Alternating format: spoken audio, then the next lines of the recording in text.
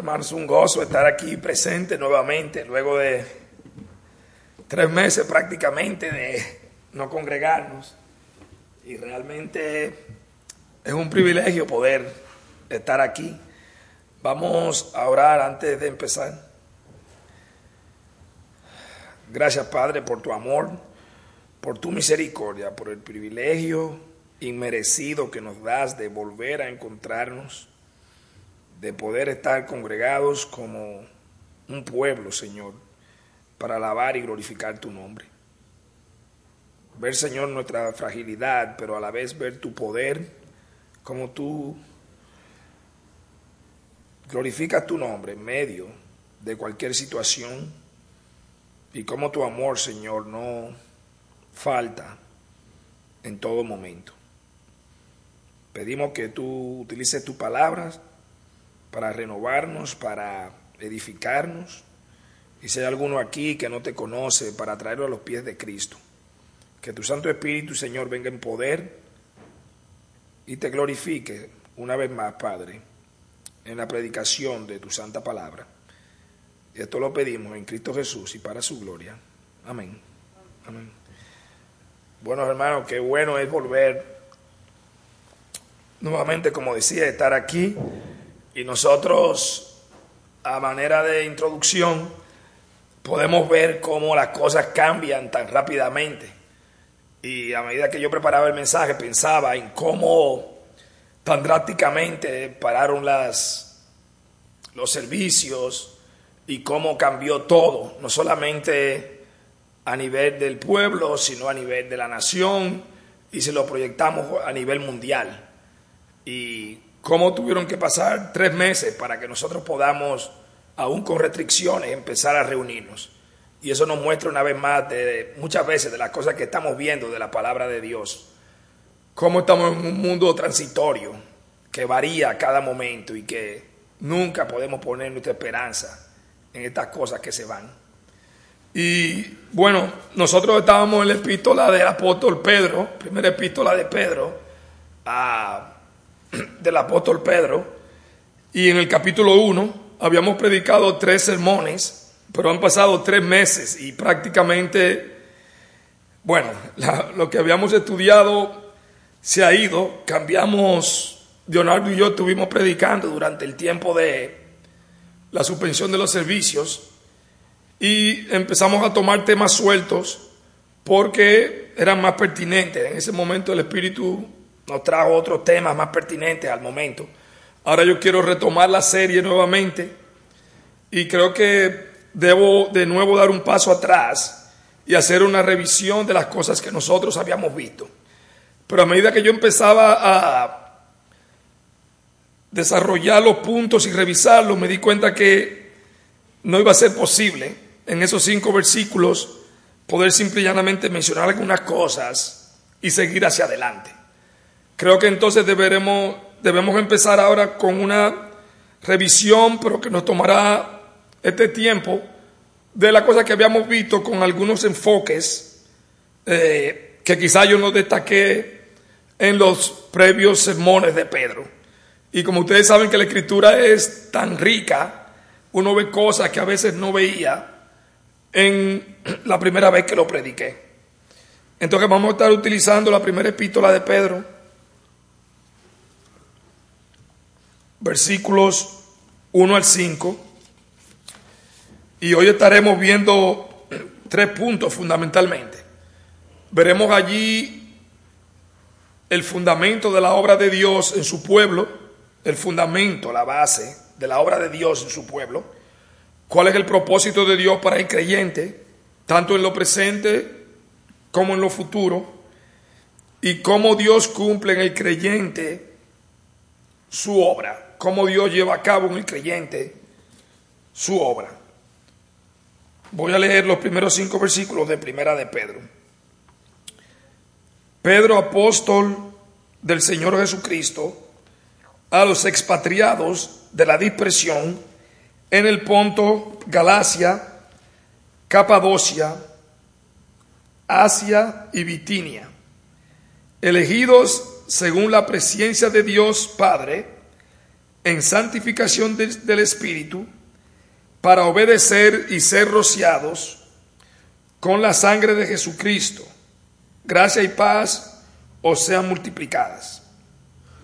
Bendito el Dios y Padre de nuestro Señor Jesucristo, que según su grande misericordia nos hizo renacer para una esperanza viva por la resurrección de Jesucristo de los muertos, para una herencia incorruptible y incontaminada e inmarcesible, reservada en los cielos para vosotros, que sois guardados por el poder de Dios mediante la fe, para alcanzar la salvación que está preparada para ser manifestada en el tiempo postrero. Y si empezamos con el versículo 1, donde el apóstol Pedro ha escrito esta carta, como dijimos anteriormente, a hermanos que se encontraban dispersos en diferentes naciones.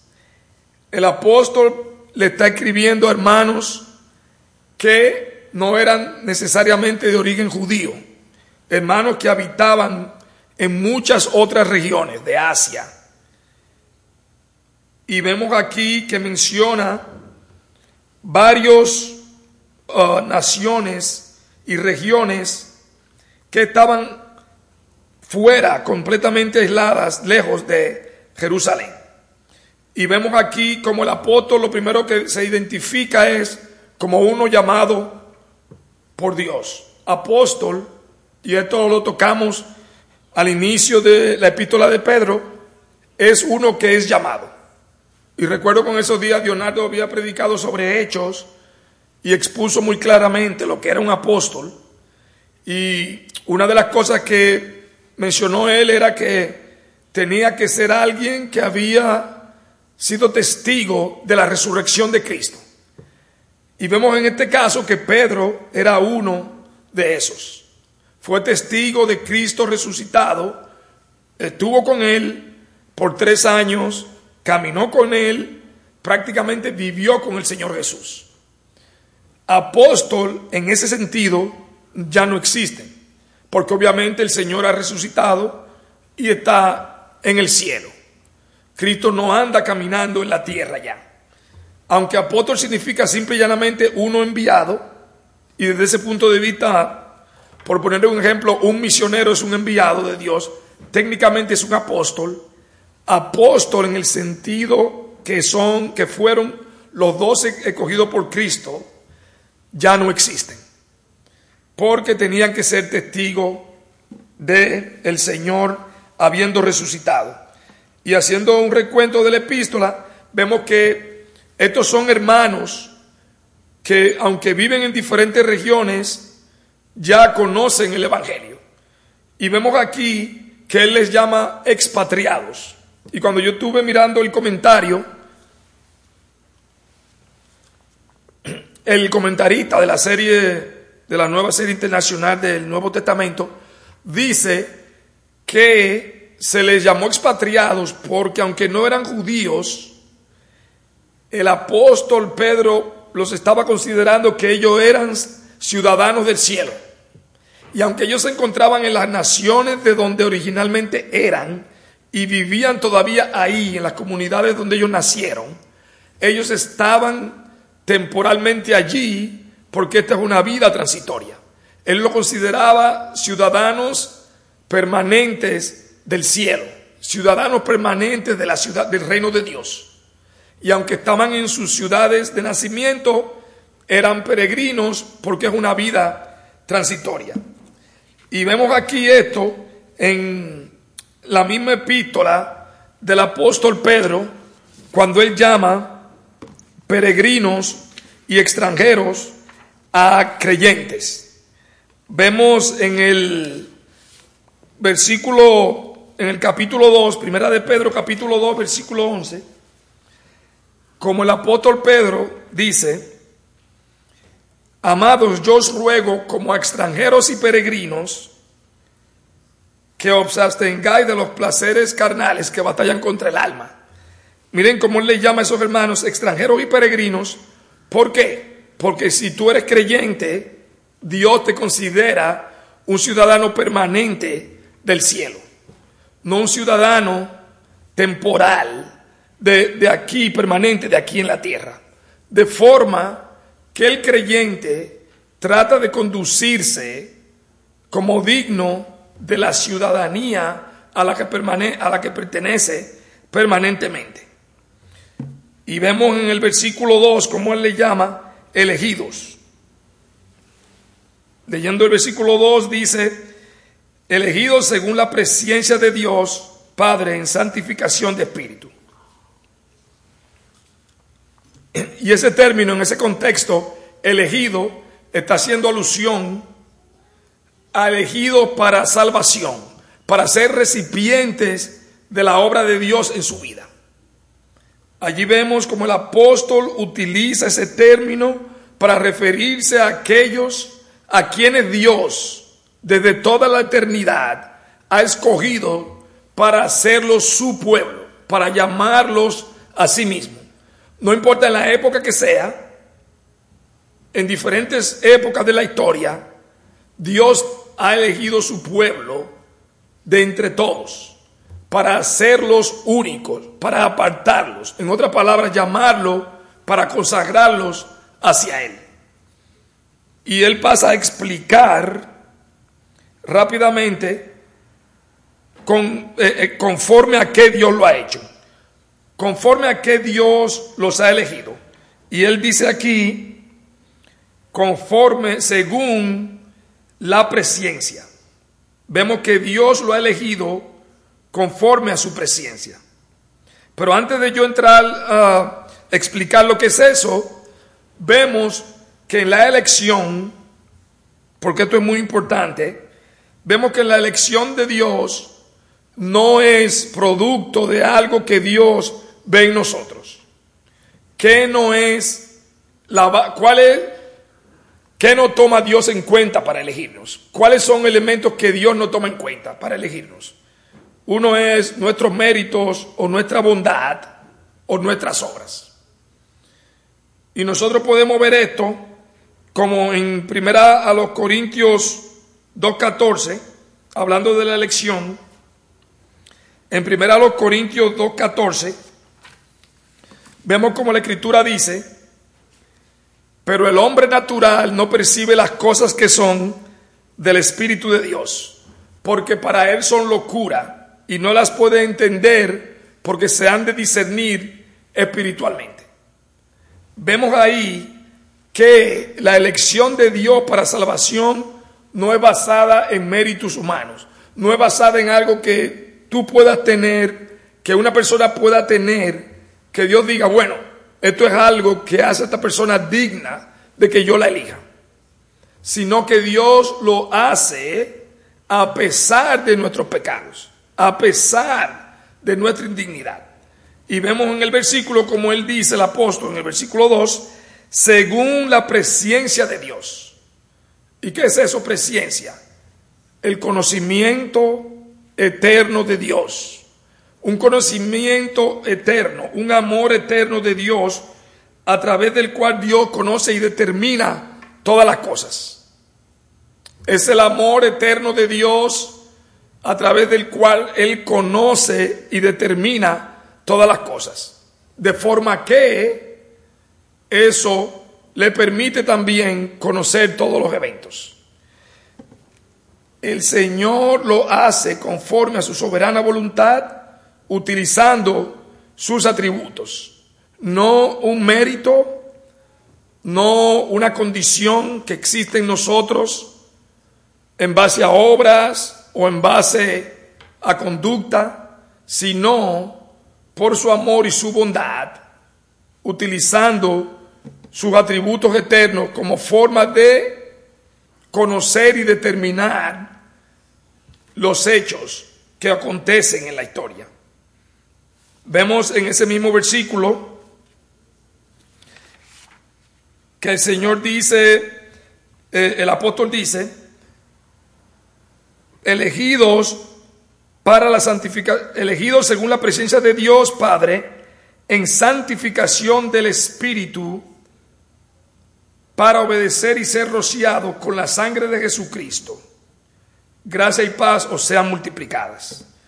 Entonces tenemos ahí que el fundamento de la obra de Dios descansa en su soberanía, descansa en su presencia, cuando Él hace la elección. Y Él lo hace, ¿para qué? Con la finalidad de que aquel elegido obedezca a Dios y sea partícipe de la naturaleza divina, cuando el Espíritu Santo aplica la obra de Cristo a la vida de esa persona. Lo dice en unas palabras muy estilo antiguo testamentaria, cuando dice para ser rociados con la sangre de Jesucristo. Ahí está haciendo un simbolismo cuando el sumo sacerdote en el Antiguo Testamento tomaba de la sangre del sacrificio y trataba de purificar todas las cosas. Ahora, con el sacrificio perfecto de Cristo, es un símbolo que el apóstol está haciendo. Es como si esa sangre, en el sentido simbólico, fuese rociada sobre aquellos que son recipientes de la gracia de Dios, cuando el Espíritu Santo aplica la vida, la obra, la muerte y la resurrección de Cristo, su vida perfecta, a las vidas de esas personas. Pero nosotros sabemos que es producto del arrepentimiento y la fe. Él utiliza un símbolo antiguo testamentario para representar el evento que ocurre en la salvación de la persona, producto de la obra del Espíritu Santo en ese individuo.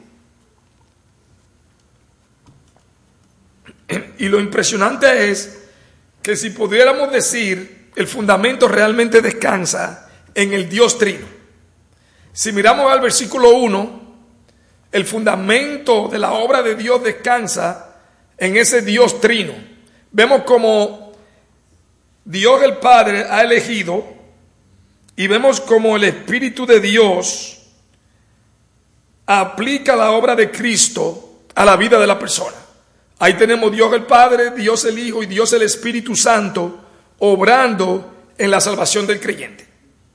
O sea que si fuésemos a resumir, el fundamento de la obra de Dios en su pueblo descansa en la manifestación de esas tres personas, siendo un solo Dios, obrando en la vida de aquellos a quienes Él ha elegido conforme a su soberana voluntad.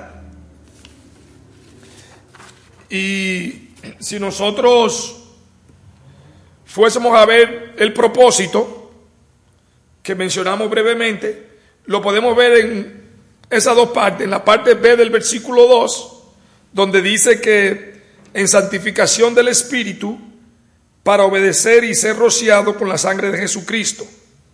Y esa obediencia es lo que el Espíritu Santo produce en el corazón de la persona cuando transforma su corazón y le da nuevos deseos, un nuevo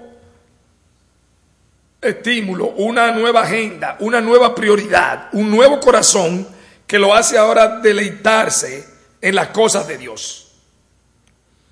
Eso va a producir que la persona busque hacer la voluntad de Dios de una manera voluntaria, pero a la misma vez, en ocasiones que su carne y el mundo y Satanás se le oponen, vamos a ver que la persona va a tener que luchar con su pecado, mortificar su carne para hacer la voluntad de Dios. En la parte del versículo 3 vemos ahí también parte del propósito de Dios en la persona. Como dice, leyendo el versículo 3, bendito el Dios y Padre de nuestro Señor Jesucristo, que según su grande misericordia nos hizo renacer para una esperanza viva por la resurrección de Jesucristo de los muertos. Y vemos ahí de nuevo el renacimiento para darle una nueva vida, a la persona. Y ahí tenemos que ver esas dos partes. Hay el efecto inmediato de la obra de Dios cuando esa persona recibe un nuevo corazón, cuando esa persona es traída a los pies de Cristo a través del arrepentimiento y la fe, y cómo en el otro lado eso debe manifestarse con una nueva vida, con un caminar diferente, con un tomar decisiones, con una manera de expresarse, con una manera de pensar, con una manera de actuar distinta. O sea, la manifestación de lo que ocurre internamente en la persona, que es invisible a los ojos de los demás, se manifiesta en una vida transformada. Y eso ha sido algo que ha sido a través de la historia de la iglesia conflictivo, porque uno tiene por un lado personas que hablan de que, y ciertamente es real, tú solamente tienes que arrepentirte y creer para ser salvo, y es cierto, pero entonces desconectan completamente lo que esa salvación implica, que es una vida cambiada. Y tenemos en el otro lado personas que ponen un sobreénfasis en el aspecto de que lo principal es que la persona muestre cambio, como si la persona fuese a ganarse la salvación por su conducta. Pero vemos que la Escritura no hace separación. Claramente, la salvación es por gracia, donde no hay ninguna obra que nosotros podamos hacer para merecer eso, como decíamos al principio. Pero si uno es salvo, uno va a ser transformado. Y eso es muy importante, porque entonces hay personas que profesan la fe y no muestran ninguna evidencia de cambio y pueden ciertamente estar engañados. Por eso es importante que nosotros tengamos muy claro lo que la Escritura expresa acerca de ese nuevo nacimiento. Cuando el Señor llama de que nosotros vamos a ser renacidos para una esperanza viva, es una esperanza que afecta nuestro corazón, nuestra voluntad, nuestro deseo, nuestro afecto, y por tanto produce una nueva criatura, en el sentido de que produce un cambio efectivo y real en la vida de esa persona. El que antes andaba en pecado sin sentir dolor ni pesar, ahora busca de manera activa alejarse del pecado para correr hacia Cristo, haciendo su voluntad. Tenemos que esa palabra misericordia, que es lo que Dios usa con nosotros, esa palabra misericordia es no tratar a alguien conforme a lo que merece. No tratar a alguien conforme a lo que merece. Dios, en vez de traer juicio y condenación a nuestra vida, nos muestra un amor indescriptible en Cristo para de esa forma traernos a Dios. Nos muestra un amor indescriptible en Cristo para que de esa forma podamos ser reconciliados con Dios, que producto de nuestro pecado no es posible si no es por la obra redentora de Él en la cruz del Calvario. Y nos pone una esperanza que no perece. Nos da y pone en nuestro corazón una esperanza que no perece, en contraste a la esperanza transitoria de esta vida. Y pensando yo en los cambios que dan las cosas, como en 3 meses hay cientos y cientos de familias en la nación y miles de familias alrededor del mundo que sus vidas han sido cambiadas radicalmente. Y no podemos imaginarnos las personas que han hecho cambios o promesas o planes de hacer cambios en este nuevo año, quizá en Navidad, y tenían muchos planes para este año de lograr ciertas metas. Y en estos 3 meses, no solamente las metas se han ido, ya la persona ni existe, ya la persona no está aquí. Nosotros, mirando a su palabra, vemos cómo esa esperanza es tan frágil, que cuando uno lo ve desde la perspectiva de Dios, uno se sorprende que una persona ponga su esperanza aquí en la tierra. Hubieron millones de personas que perdieron su trabajo. y tenían esa esperanza de que iban a hacer tal o cual cosa en base al sueldo de ese año, y todo eso se fue. Muchos perdieron no solamente dinero, el negocio con el que vivían ya no existe. Todo cambió. Pero una persona salva en Cristo no pierde su salvación. Nada en este mundo se la puede quitar. Y esto nos lleva a ver ese contraste de lo que Dios da a sus hijos y lo único que el mundo ofrece. Y mirando yo el versículo ahí mismo en Primera de Pedro, en el capítulo 1, el versículo 24.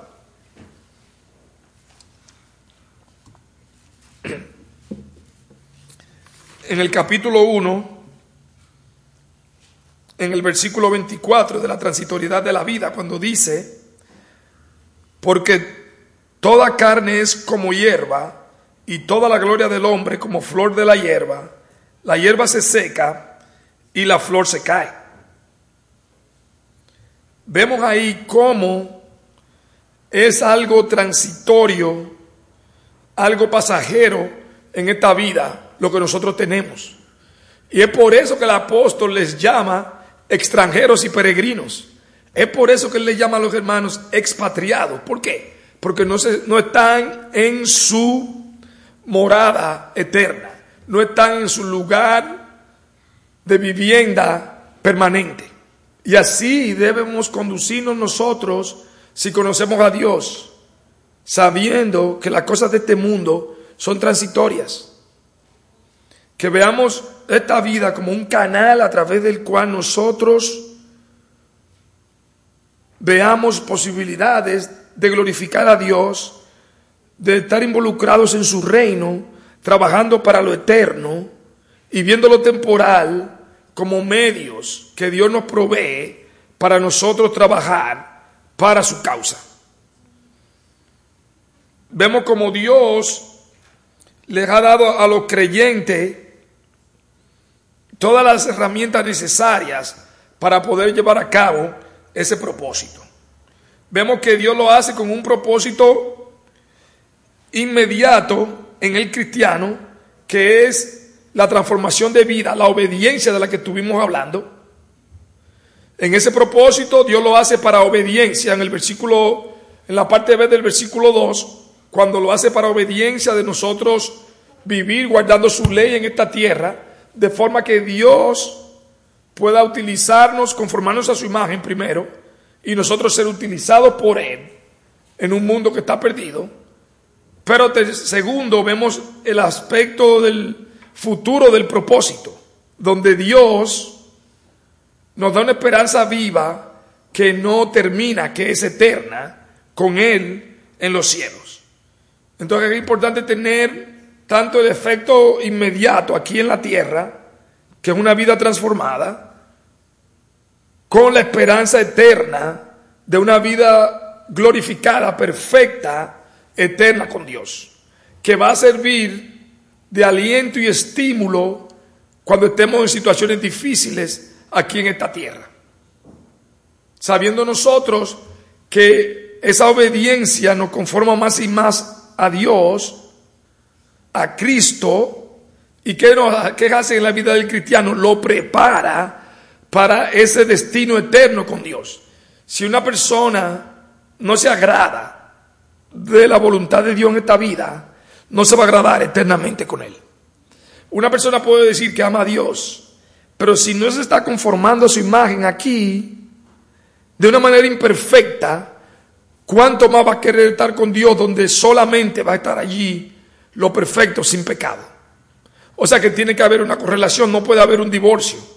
Si alguien dice que ama a Dios de forma que le ha entregado su vida, y si en su presencia no existe el pecado, ¿cómo esa persona se va a deleitar en el pecado ahora, cuando el pecado precisamente es lo que nos mantiene lejos de Dios?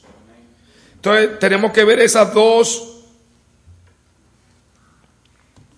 distinciones del efecto inmediato aquí, una transformación de vida, y el efecto eterno, un cuerpo glorificado con Dios.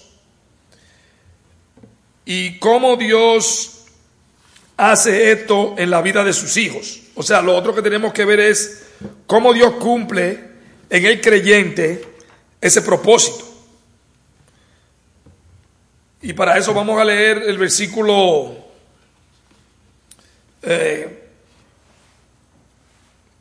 4 y 5. Vamos a leer el versículo 4 y 5 de eso.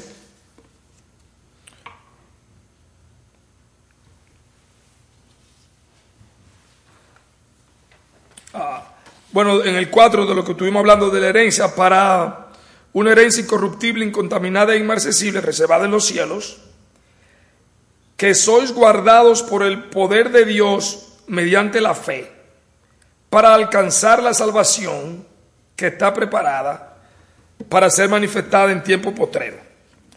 Y en el versículo 4 era lo que estábamos precisamente hablando, de la herencia que Dios le da a sus hijos, pero en el versículo 5 vemos ahí cómo Dios va a llevar a cabo eso en la vida del creyente. Y es el poder de Dios obrando en el cristiano.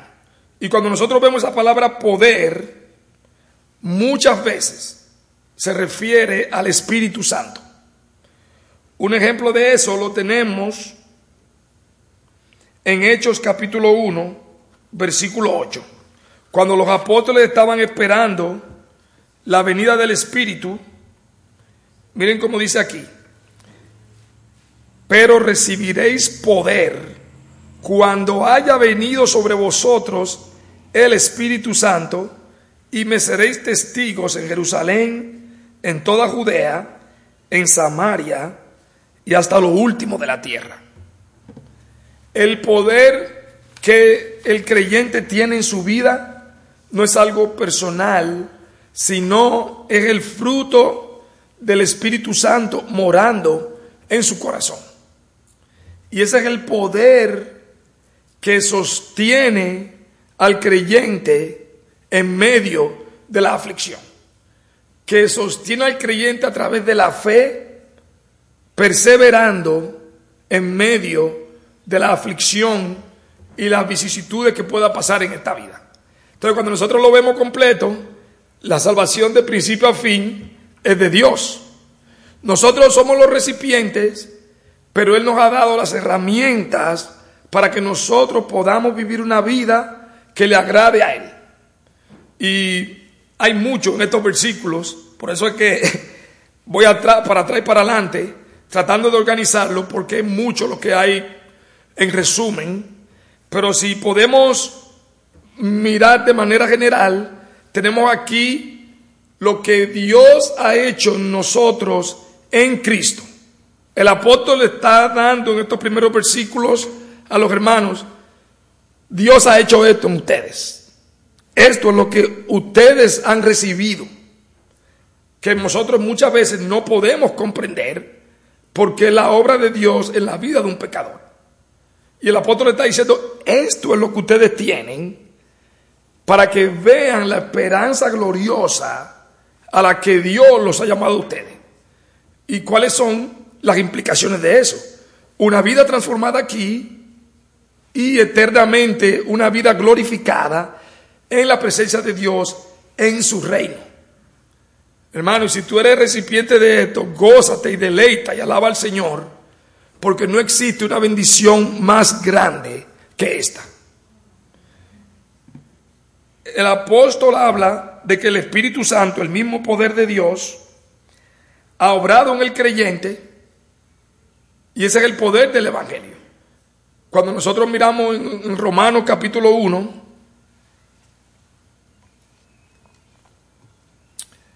en Romanos capítulo 1, en el versículo 16, el apóstol Pablo dice: porque no me avergüenzo del Evangelio, porque es poder de Dios para salvación a todo aquel que cree. El poder no radica en la palabra muerta, desconectada de Dios. El poder radica en que Dios se glorifica trayendo el Espíritu Santo a aplicar esa palabra en el corazón de la persona. Y ese es el mismo poder que levantó a Cristo de los muertos, y es el mismo poder que obra en el cristiano para sostenerlo en esta vida. Y el apóstol lo está estimulando a que, a pesar de la vicisitud, a pesar de la hostilidad que estos hermanos en estas diferentes regiones estaban siendo víctimas o partícipes por causa del rechazo a su vida transformada, Él los está llamando a que miren a esta esperanza para que se sostengan en medio de la aflicción. Y cuando uno ve las cosas que está viendo en esta vida, todos los conflictos y los disturbios que hay, que tú te refugies en Cristo y veas la promesa de Dios para que eso te estimule a seguir adelante en medio de la aflicción, sabiendo que las promesas de Dios son ciertísimas, que no fallan. Y vemos cómo el Señor ha asegurado con su Espíritu esa salvación. En Efesios capítulo 4, versículos 13 y 14, leo: en Él también vosotros, habiendo oído la palabra de verdad, el evangelio de vuestra salvación, y habiendo creído en Él, fuisteis sellados con el Espíritu Santo de la promesa, que es las arras de nuestra herencia hasta la redención de la posesión adquirida para alabanza de su gloria. De nuevo, el apóstol está utilizando una terminología que se veía que está en el Antiguo Testamento. Las arras de su herencia era como un sello, una marca que garantizaba la propiedad de algo. Cuando una persona recibe el Espíritu Santo, si tú por la gracia de Dios has sido recipiente de ese Espíritu, tú estás sellado por Dios como suyo, y nada en esta vida te alejará de Él. Y esa garantía, esa esperanza de Dios produce aliento, fortaleza en la vida del cristiano. Entonces vemos ahí no solamente el fundamento y el propósito, sino cómo Dios lleva a cabo su obra en la vida del cristiano. Y lo sostiene por la fe, de forma que, como leemos en Hebreos 11, versículo 1, es pues la fe, la certeza de lo que se espera, la convicción de lo que no se ve. Tú puedes estar más cierto que de lo que tú estás viendo con tus ojos, de las promesas de Dios en su palabra. Más cierto que lo que tú mismo ves con tus ojos es la palabra de Dios. Porque es la palabra del Dios eterno. Y eso es lo que hace que una persona diga: yo voy a seguir adelante a pesar de la dificultad, porque Dios ha prometido que estará conmigo y me sostendrá. El mundo no lo va a entender, pero eso es lo que es un nacimiento sobrenatural de lo alto, donde el mundo no lo puede entender. Y vemos aquí cómo el Señor dice que sin fe es imposible agradarle, de forma que esa fe que Dios da es una fe que trae una esperanza que no se puede encontrar en este mundo. El apóstol Pablo, hablando a los cristianos, dice también en 2 Corintios capítulo 5 versículo 7, 2 Corintios capítulo 5 versículo 7,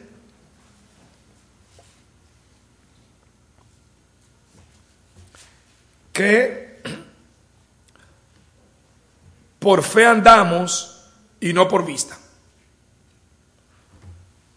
La norma de vida del Hijo de Dios es su palabra.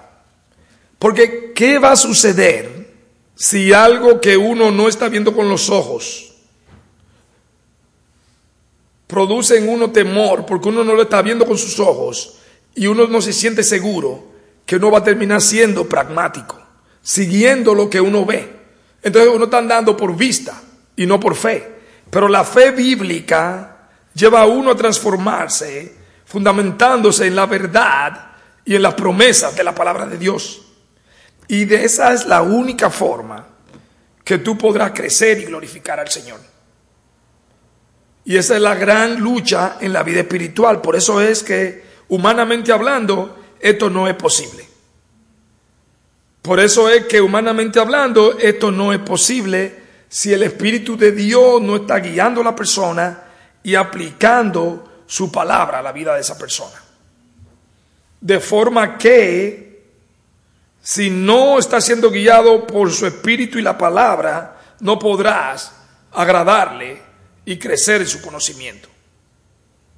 En Hebreos capítulo 10, en el versículo 22 y 23, Hebreos capítulo 10,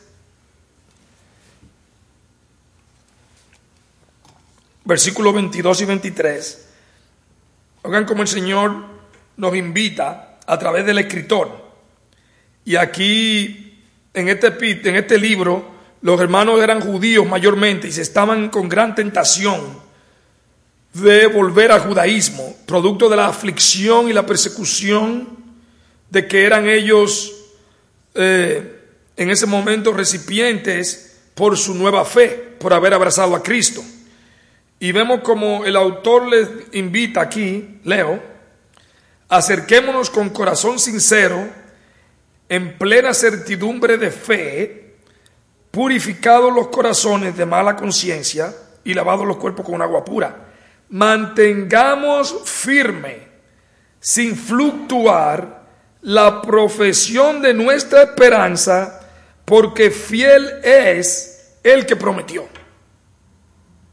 Y nueva vez en la Escritura vemos esos ejemplos de fe, como vemos ahí mismo en el mismo libro de Hebreos, para que tú recibas estímulo de seguir hacia adelante. Que aún esto que nosotros estamos viviendo sirva para nosotros crecer y glorificar a Dios. Mientras otros solamente ven destrucción y pérdida en esto, que nosotros veamos a Dios soberanamente controlando esto y guiándonos paso a paso en medio de esto a cumplir su propósito eterno en nuestras vidas. Que podamos en medio de esto desapegarnos más a las cosas de esta vida y pegarnos más a Dios. Viendo la transitoriedad de esto es increíble.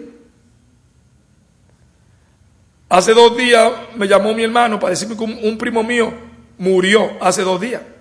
Pero ese primo mío que murió, un hermano de él, se murió hace como 1 mes también. De lo mismo. Ya ellos no existen. Y quizá porque Dios puso eternidad en nuestros corazones, es tan difícil para nosotros como nosotros vernos como que no existimos. Es imposible experimentar eso. Pero sabemos que es real. Pero más real que la gente muriendo alrededor es lo que Dios muestra en su palabra por causa del pecado.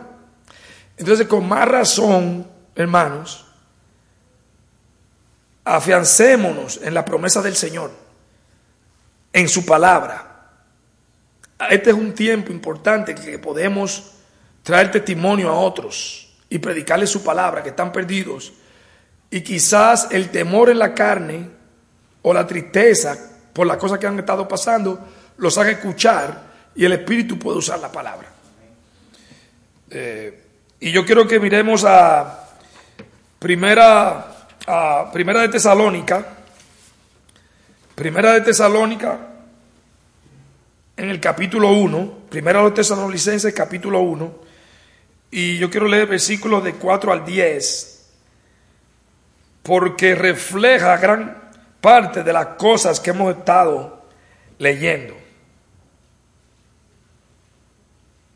y predicando ahora en este tiempo, y los versículos que hemos estado viendo y las cosas que hemos estado predicando hoy.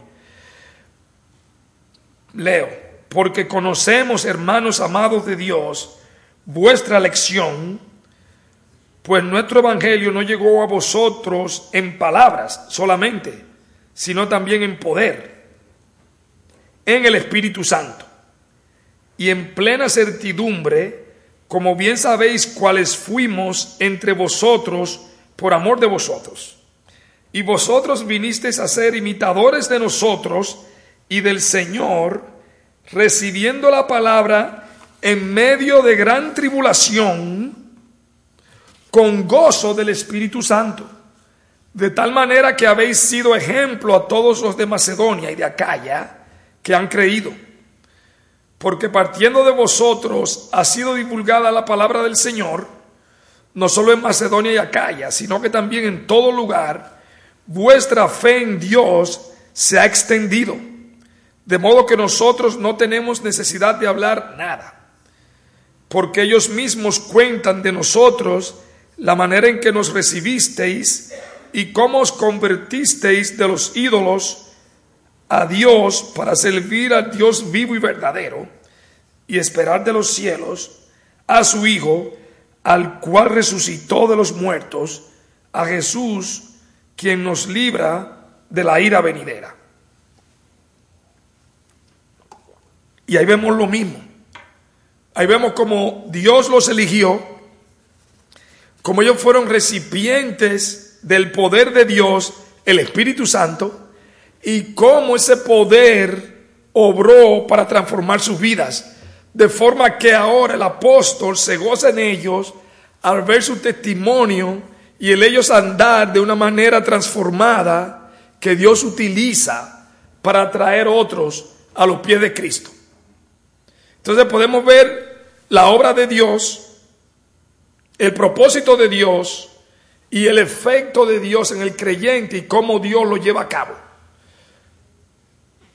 Ese Dios trino que obra en la vida del cristiano produce eso en etapas. Y si tú estás aquí en Cristo, regocíjate porque tienes algo que en este mundo muchos anhelarían tener y no tienen porque ni siquiera escuchan la palabra. Y como el hombre no busca a Dios, muchos que lo rechazan no lo tienen porque no pueden amar a Dios, producto de que tiene que haber una obra sobrenatural en el espíritu del hombre. Muchos que anhelan escuchar la palabra, que han recibido la palabra una vez, que están sin misioneros, que tienen una hoja de la Biblia, no la pueden tener. Muchos que la tienen, la palabra, rechazan el evangelio y están muertos.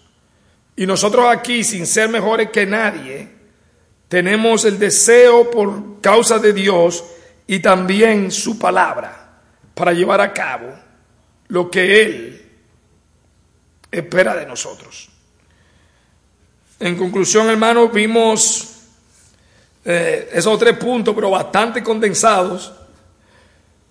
El fruto, el fundamento de la obra de Dios en el Dios trino, como decía, Dios el Padre eligiendo y el Espíritu Santo aplicando la obra de Dios el Hijo en nuestros corazones a través de la regeneración, y cómo ese Espíritu Santo morando en nosotros da poder para vivir una vida transformada y nos sostiene sellándonos hasta el día de la redención para que podamos vivir de una forma glorificada, utilizando la fe como el instrumento que nos ayuda a asirnos de las promesas de Dios y poder perseverar en esta vida.